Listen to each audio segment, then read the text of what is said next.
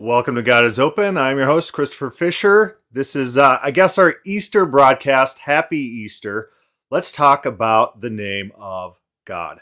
Now, this is an interesting subject. I've been researching recently things like the Dead Sea Scrolls and the Proto-Masoretic texts, things like that. And I think the name of God is incredibly important when we're going through this.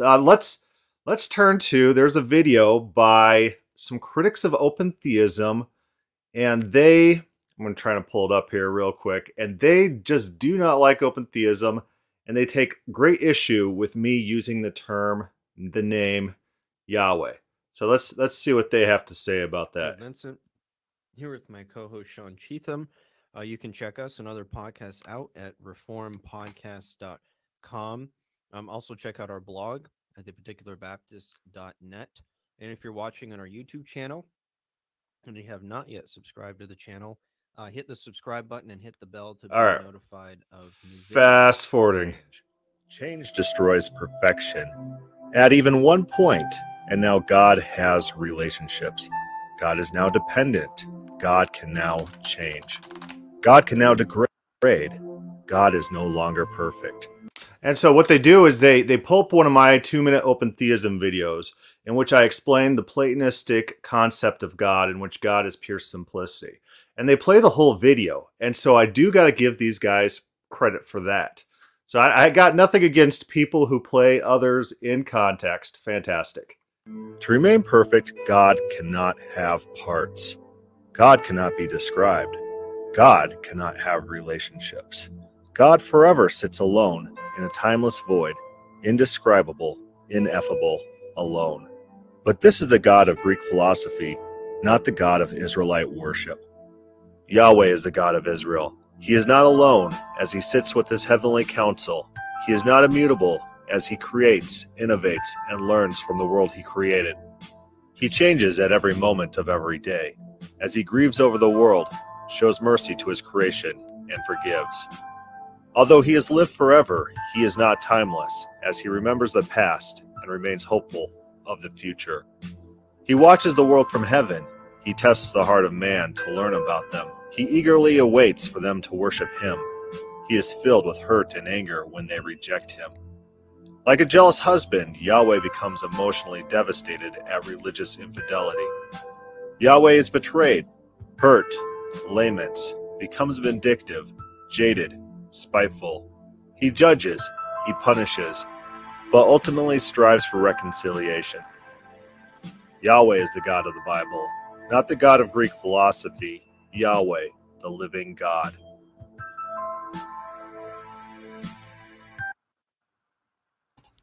All right, so that's just a little snippet into what open theism is, and you can see that this is from Chris Fisher.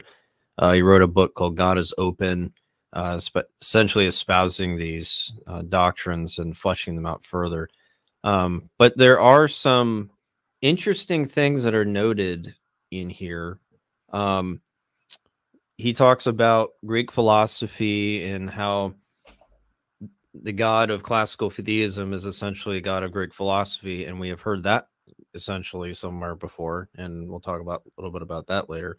But open theism seems to take anthropomorphic, what we would call anthropomorphic language, and says it's univocally being put back to God. That this, when the Bible talks about God repenting or God changing his mind, it really means that God is repenting and God is actually changing his mind like we do, right? There's a change going on there. And God, as Sean said, God doesn't know the future. And so his mindset would be similar to ours, right? Learning, gaining knowledge, understanding things as they happen. And notice Chris in here said that God is not timeless, right? He's essentially changing like we are a long time. He's in time like we are.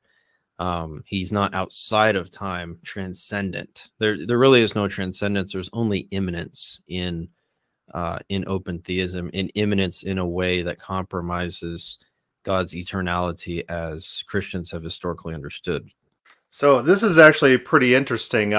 their distinction between transcendence and immanence. I remember the Will Duffy debate about timelessness, and he told the guy, "I think these are categories that you're just making up. There's no like real definitions. These are non-concepts." And the guy didn't really have a response for that. And so they like to make these big distinctions between transcendence and immanence, and have all these definitions. These are just ad hoc categories. They're just making things up. So Emmanuel asks, where can I get my book? Well, I have it on academia.edu. I will find a link, but let's see what this other guy says real quick. And another thing too, he calls God Yahweh, or if you use the KJV rendering Jehovah, but they're pointing to the same thing, that the Tetragrammaton I am, from Exodus 3:14 primarily. He's using this concept of God's covenant name, which, referring to the I am, would refer to God's aseity, his unchangeableness, and who he is. God just exists as he is. There's no future. There's no past for God. He just is. No, it's okay. So look at what he does there. So this is what I actually found fairly interesting about this video, is that they take the I am statement and they have a big paragraph of text describing what that means. That God, there's no future, there's no past, he's pure actuality, pure simplicity. All the Greek attributes that started my video that they first played, they think the I am, that I am, found in Exodus 3:14 is God, Yahweh, saying all of that. Here's the thing. Where do they get this from? And I'll pull these guys off and pull up a Bible. We could look at the context, but it's just not in the context what they're getting at. We'll let them talk a little bit more, and then we'll cut them off if it's not relevant. I find it kind of ironic that he's using that concept to refer to God. But on his website, godisopen.com, he gives a very concise, but I think very helpful definition of what open theism is.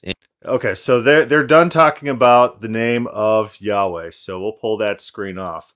But think about that. Where do you get that from? Do you get that from the Bible? Do you get that I am that I am, or I will be who I will be, according to the Hebrew? Do you get that it's all the Greek attributes? Outside of time, outside of space, no befores, no afters, indescribability, no potentiality. It's just not there. So let's share our screen, and then we'll take a look at what the Hebrew shows us. And where am I going here? All right. So if we take a look at the actual Hebrew, this is coming from a new translation of Exodus. And these are Exodus translation notes on Exodus 3:14. I will be who I will be. And he talks about the Hebrew grammar and what the proper rendering is. And his case that he builds is not that it should be translated I am that I am, even though people have translated it that, but there's a future element. Or there's a potentiality element. Remember, these guys just told us, the two Calvinists that we're just watching, that the name implied no potentiality, pure actuality, his aseity. God has aseity. There's no potentiality in God. But this guy says this probably, there's a good possibility that it's all about potentiality. God's potentiality is built into his name. So I will be who I will be. The most familiar translation of Ahe Asher Ahe is the King James I am that I am, or in modern English, I am what I am. Other efforts include the LXX. This is the Septuagint. Now the Septuagint is a version of the Bible. The Pentateuch was translated in 300 to 200 BC.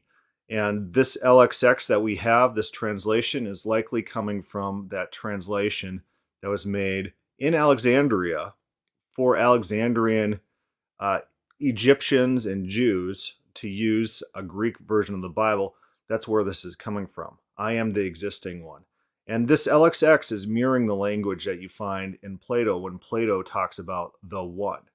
And you see this particularly when we look at Philo of Alexandria, he takes this phrase, and here's what he turns this phrase into in the Septuagint. And God said, at first say unto them, I am that I am, that when they have learned that there is no difference between him and that is, and him that it is not, that they may further be taught that there is no name whatsoever that can be properly be assigned to me, who am the only being to whom existence belongs. Pure existence, Philo of Alexandria. He's reading off of this LXX. So here's what it says. I'm going to skip forward in that. Hebrew expresses I am X. However, with a nonverbal sentence, the imperfect of hoi always refers to the future. If one could say I am that I am in Hebrew at all, it would probably be probably be through some such barbarous circumlocution as akui asher akui. Likewise, if the meaning were I am ahe, as the second half of the verse might suggest, we would expect naki aher. And if the intention were aher is who I am, again, assuming this could be conveyed in Hebrew at all, we should get something like ehe asher anak hui. So, like the literal words that we find in Exodus 3:14 do not translate to "I am that I am," a common English rendering of it. The construction would be something else if that were in fact the real translation of this phrase. But really, it is something else entirely different. It is "I will be who I will be." So he says, we still have the option of rendering ehe, asher ehe, as ehe is who I will be, but this seems like a strange way for the deity to identify himself.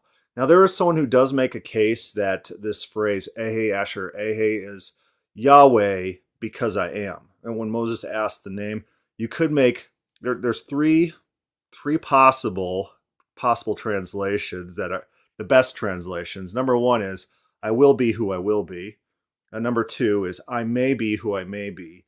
And then there's an argument made in a book about the names of God that it could be rendered Yahweh because I am. Who are you, God? Well, I'm Yahweh because that's who I am. I'm Yahweh. So, but I think the best, of course, is this future that's argued also by Rabbi Sachs. He says, we still have the option of rendering it Yahweh is who I will be, but seems like a strange way for the deity to identify himself. So that is an option. I followed, therefore, the translation of Aquila and Theodotion. Now, these are two Greek manuscripts. Now, in the ancient world, you had various Greek competing manuscripts. Remember, the LXX was originally the Pentateuch, first 5 books of the Bible translated into Greek. And then along the way, before Justin Martyr, all these other Greek books were all these other Hebrew books of the Bible were translated into Greek and added along the way. So that by the time we get to Justin Martyr, he seems to be referring to a completed corpus of the Bible in Greek, and that's what they consider the LXX of that time. But there's competing translations. Why? Because the LXX was not a particularly faithful translation of the Hebrew. It's a bad translation. A lot of people love the LXX, and they think, oh, the LXX is pretty old, so it must be the best. It must be the most faithful. Oh, those Jews just destroy everything. No, the LXX was a translation for philosophical Jews, the first 5 books of the Bible, and it pulled out, it dehumanized God.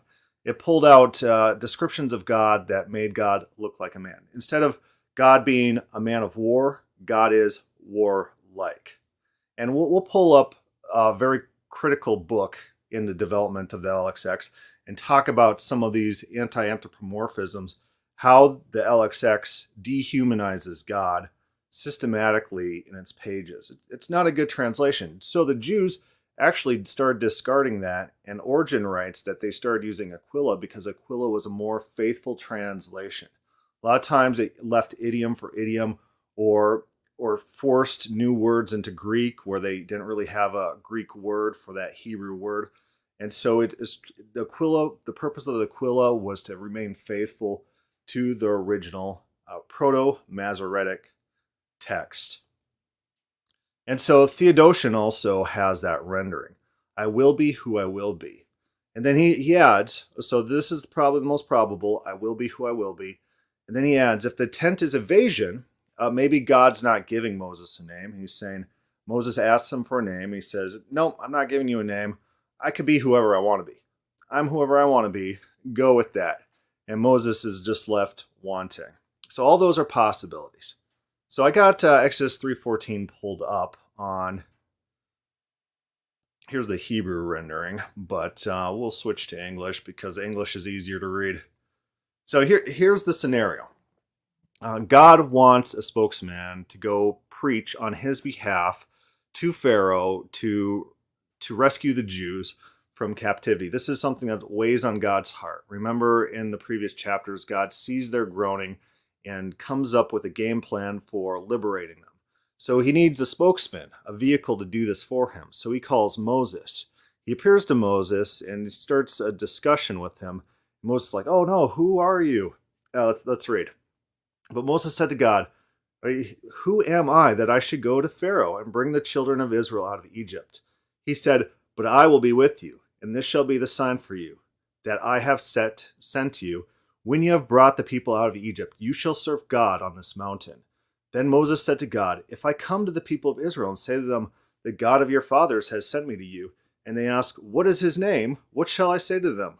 God said to Moses, I am who I am. Now this is the phrase that's in question here.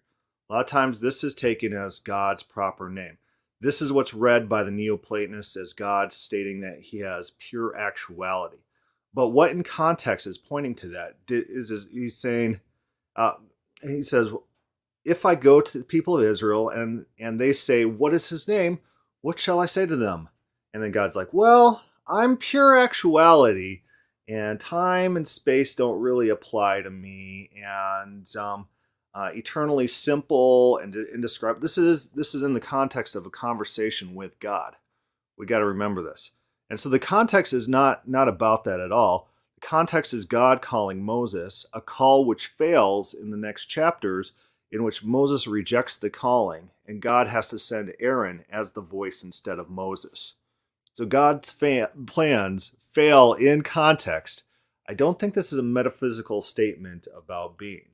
I think much more likely it's God saying, I am whoever I will be, or I can be whoever I want to be because I'm God. And then Moses not having an option. Let's keep reading. And he said this, say this to the people of Israel, Yahweh has sent me to you. And so there's some sort of linking between Ahe, Asher, Ahe, and Yahweh that seem to be different forms of the same verb. God also said to Moses, say this unto the people of Israel, the Lord, the God of your fathers, the God of Abraham, God of Isaac, God of Jacob, has sent me to you. This is my name forever, and thus I am to be remembered throughout all generations. So this is a very personal name. So this name is not only, let's think, if this name is pure actuality, then why is he adding a bunch of relationships to that name? Why is he linking himself with Israel? If this is a statement about pure actuality, no potentiality, simplicity, aseity, those types of concepts. Instead, what makes better sense is I am whoever I want to be, or I am whoever I will be, and I'm with you, Israel. I'm the God of your fathers, and now I'm going to lead you out of Israel. This is actually Rabbi Sachs' take on this, which we could pull up and read it, but I think that fits the context much better. God is a God of potential. God is a dynamic living God, as we see throughout the Bible. So if you just type in living and do a search on living, God is described as living throughout. This is the exact opposite of how people have used this name to Platonize God, to say that he doesn't have change. He's outside of concepts such as potentiality. Just the exact opposite. He's a dynamic living God, a God of relationships. He says, listen to this, and I promise I will bring you out of the affliction of Egypt to a land of the Canaanites, the Hittites, the Amorites, the Perizzites, Hivites, the Jebusites, a land flowing with milk and honey. And they will listen to your voice, and the elders of Israel shall go to the king of Egypt and say to him, The Lord, the God of the Hebrews, has met with us, and now please let's go 3 days' journey in the wilderness that we may sacrifice to the Lord our God. The people kind of reject him in this story too. So it doesn't quite turn out how God expects, but God is talking about future contingencies, future relationships with his people. And so this name is not likely a name about having no potentiality, but a name of infinite potentiality, which can be relationally linked to people to accomplish God's goals. And it's a relational name that they are to know him for forever. So relationality versus impersonality. Relationality makes much more sense. So I'll pull up Rabbi Sacks. I didn't have that pulled up originally because I didn't know if we'd get to Rabbi Sacks. But let's go take a look at the Dead Sea Scrolls. Because remember, the LXX is a very early translation. So it could be the case, as some people argue, that the LXX is based off of a different Hebrew manuscript than we have available for the Proto-Masoretic text. Basically a Hellenized version of the Bible, because there's various Hebrew manuscripts floating around. A Hellenistic version of the Bible. I got the Rabbi Sacks quote here, but let's flip up. A Hellenistic version of the Bible that the LXX was based off of, which is a possibility. But when we do look at the Dead Sea Scrolls, and then we compare them to the LXX, the name of God is not the Platonistics, I am the one, mirroring the God of Plato. Instead, it is this Ehe, Asher, Ehe. So here's Rabbi Sacks, and he's talking about the differences between Christianity and Judaism. Now, in a perfect world, there would not be differences. We'd be worshiping the same God. We wouldn't have to have these conflicts. The conflicts that we have recorded throughout history, theological debates between Christians and Jews. Rabbi Sacks writes this: the fifth and most profound difference between Christianity and Judaism lies in the way the true traditions understand the key phrase of which God identifies himself to Moses at the burning bush. Who are you? Asks Moses. God replies cryptically, Ahe, Asher, Ahe. This was translated into the Greek as ego, eimi, ho, on. I am the one. And to Latin as ego sum qui sum, meaning I am who I am, or I am he who is.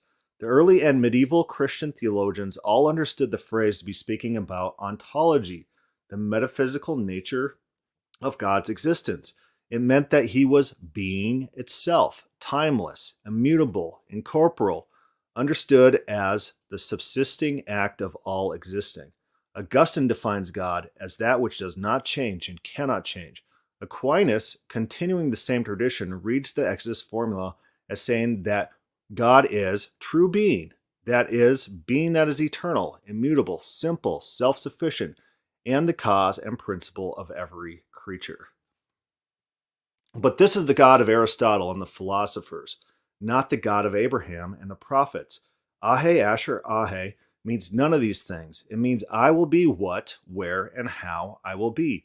The essential element of the phrase is the dimension omitted by all early Christian translations, namely the future tense. God is defining himself as the Lord of history, who is about to intervene in an unprecedented way to liberate a group of slaves from the mightiest empire in the ancient world and lead them on a journey towards liberty. So we read the context of Exodus 3. Which one of these descriptions of God's name better fits the context? There's nothing in the context about God being timeless. This is one of those times in the Bible where people who want Platonistic notions to be found in the Bible have to just search really diligently to find a little phrase, pull it out of context. There's nothing in context suggesting that this is the meaning of the word, and then they just assign wild leaps of logic on this. Look at the formula. That God is eternal, immutable, simple, self-sufficient, and the cause and principle of every creature. That's not what's going on in the text.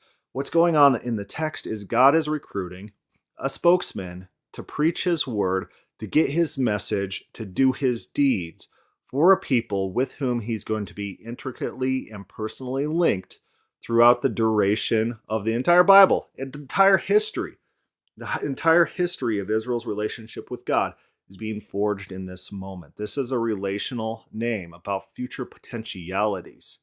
That's what's going on here. And we heard our Calvinist friends when we first started this. They were taking issue because they heard me using the name of God, and they took offense because the name of God means their special things. So let's take a look at, I do got a version of the Dead Sea Scrolls pulled up, and Exodus 3:14 comes up in various snippets. Like the Dead Sea Scrolls, it's not like flowing text without any holes in it. And there's multiple manuscripts and there's partial manuscripts. And so you kind of have to lump them all together or translate them all differently. And then there's holes missing. But Exodus 3:14 comes up in several of the manuscripts. And so one of the manuscripts I got pulled up is this one here. It's fragments C and D.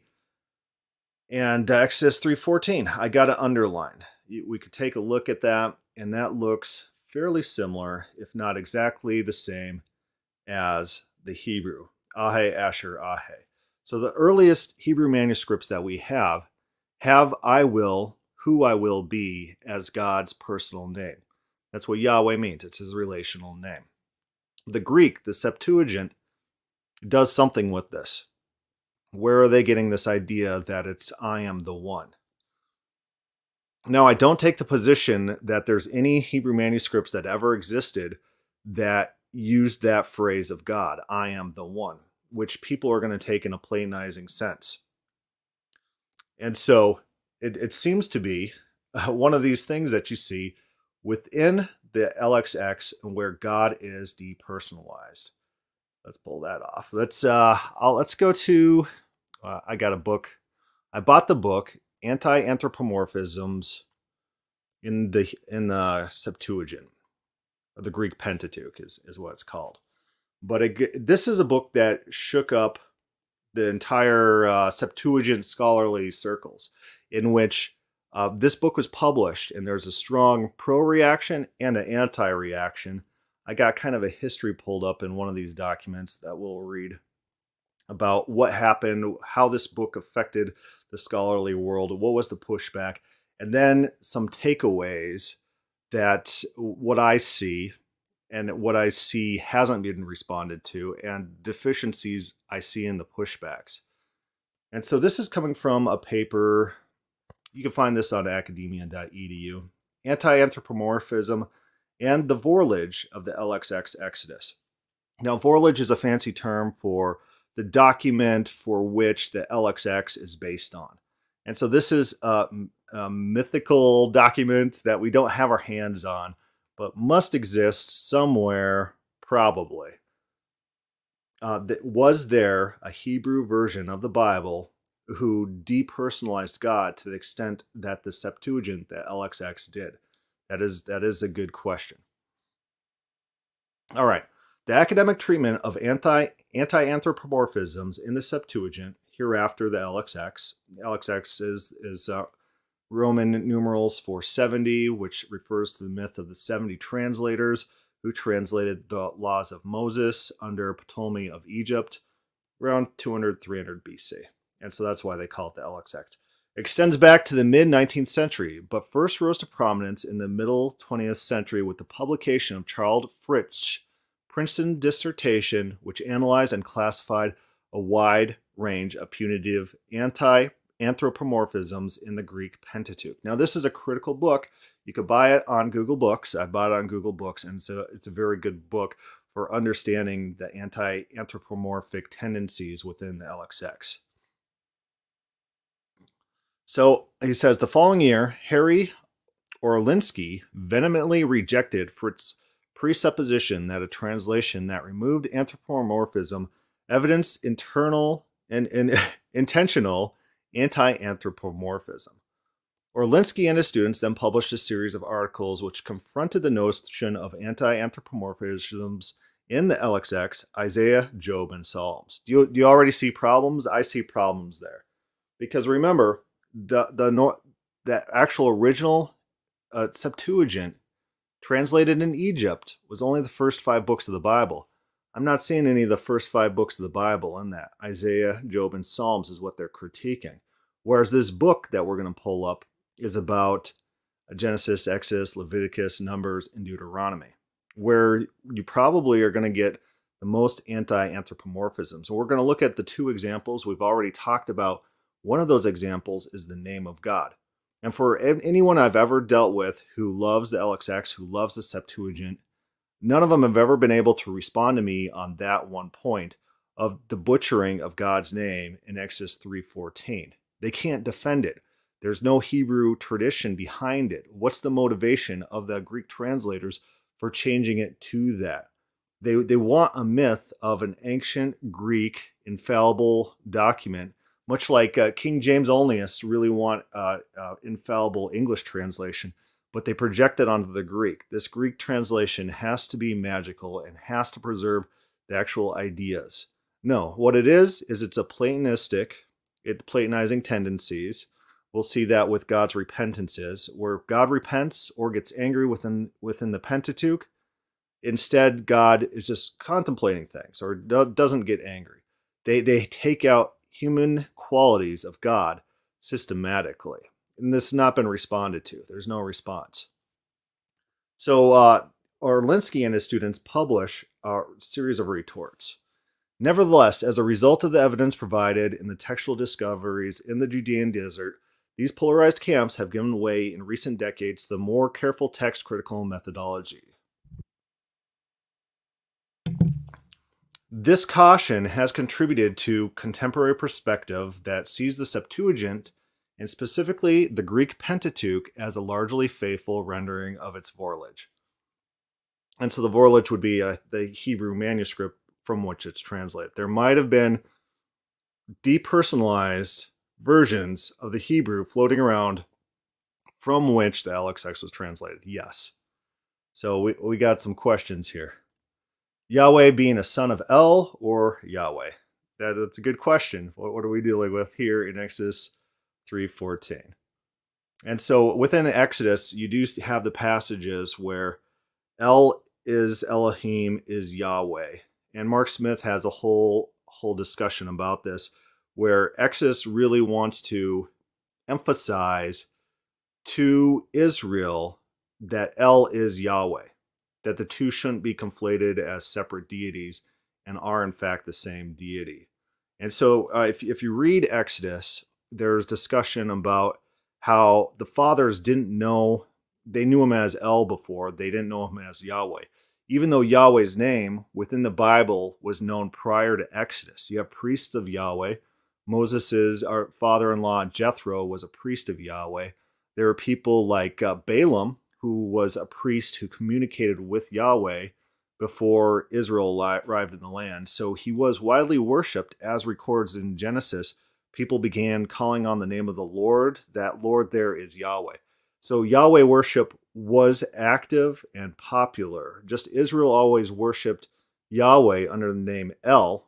And then Moses comes on the scene, and then he has to tell them El is Yahweh. You've been worshiping him as El. Now you're going to be worshiping him as Yahweh. Emmanuel asks, would you say Dr. Heiser would lean towards open theism? It feels like he's a closet open theist. He doesn't want to deal with open theists publicly, probably because they might expose him. He can't rack up too much heresies. And so PMA Master says, I believe that Heiser holds simple foreknowledge. Yeah, he does. We're the only claim in regards to God's foreknowledge, as far as I know, is that God somehow exhaustively foreknows free actions of agents. Yes, that's true. And then he has an entire paper in which he tries to claim that the Keilah incident, in which God tells what will happen if Saul comes, if the people of the city will turn David over to Saul. He says, yeah, because God knew what would happen in that scenario, that means God knows all possibilities for all time, everywhere. He has a dynamic knowledge, kind of like a Molinistic knowledge or neo-Molinistic knowledge, which is interesting. We do have podcasts responding to Heiser on that, and a couple podcasts where we talk about Heiser. So according to this paper, the contemporary perspective is that the LXX is fairly accurate to its Vorlage, the Hebrew manuscripts from which it's translated. But I do not think that that is the case in the case of Exodus 3:14. I do not think there ever was a Hebrew manuscript that rendered I am the one rather than I will be who I will be. So I think this is a very good piece of evidence that there is a Platonizing tendency within the LXX translation itself. So let's close that. We see already that the Dead Sea Scrolls affirm the original name of God as we have in the Masoretic. And so you would take Dead Sea Scrolls, the Hebrew, over LXX.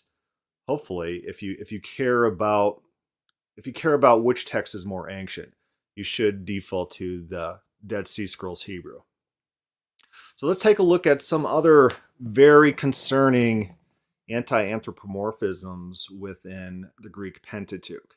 And Genesis 6 is one of those instances in which they can't have, when you're transitioning from Christianity, or in this case Judaism, to Platonism, a good individual to study that type of transition would be Philo of Alexandria, who represents a Neoplatonist or Middle Platonist Christian who takes all these verses and says, oh, whoever believes God actually repented, they're the worst people ever. They're awful. He doesn't actually repent. This is just baby language for us.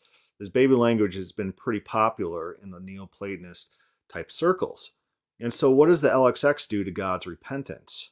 Oh, so we'll take Genesis 6:6, and it repented Jehovah, which is the term that our translator here, our author here, Fritsch, he uses Jehovah, and it repented Jehovah. But what does the LXX do? God reflected or was concerned. So instead of being repented, God just thinks about it, which that doesn't represent a full transition to Platonism, because in Neoplatonism, God cannot have discursive thought because he's pure simplicity. And so it's not a full transition, but it is depersonalizing him, taking out elements which they might find embarrassing God's repentance. You'll see that also with his anger. So Genesis 6:7, it repenteth me. This is God talking, and that's taken by the LXX, for I have become angered. So instead of changing his mind on something, it's becoming angry. But you get some anger stripping as well within it. So Exodus 32:12, and repented of the evil.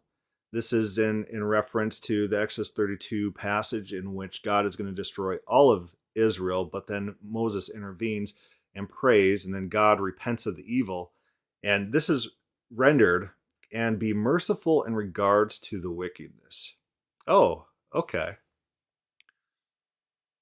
Let's keep going down. Exodus 32:14, and Jehovah repented of the evil. It's changed to, and the Lord was moved with compassion.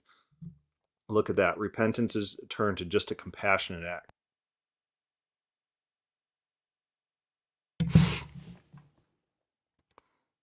So let's keep scrolling. Back to Genesis 6:6. There's two repentance passages, words, phrases within Genesis 6:6.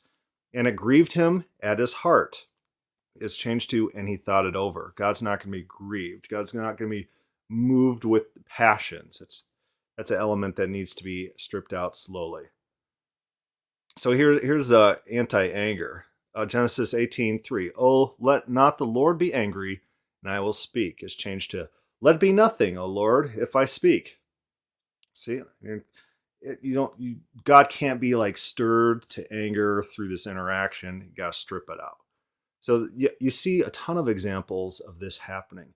And I don't think any of these people who want to de-emphasize the anti-anthropomorphism within the Septuagint have actually dealt with the wide berth of repentance texts being changed. A lot of times they'll go to something trivial or stuff I don't personally care about.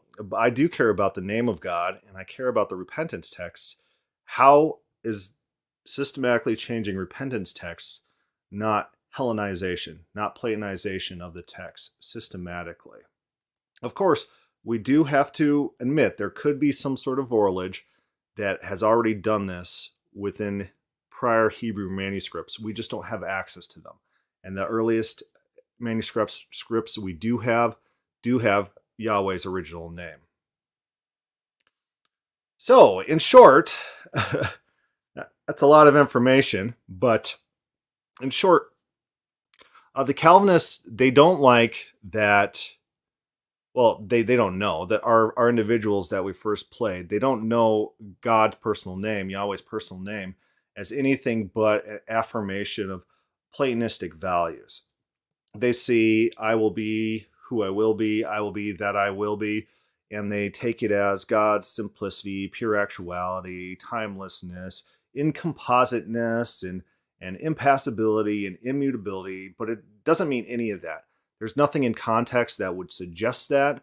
All of the context points to God's dynamic, rich life in which it's filled with potentiality. It's filled with potential to do things. It's filled with relationships. The whole passage is about God's relationship with Israel. And so it makes much more sense, Rabbi Sachs talking about this and criticizing Christians. He's like, what are they doing? They're hijacking our religion. They're turning it into this Platonistic stuff. This is a tradition that's not found in Judaism. And they're missing the entire context in which God is personal and relational.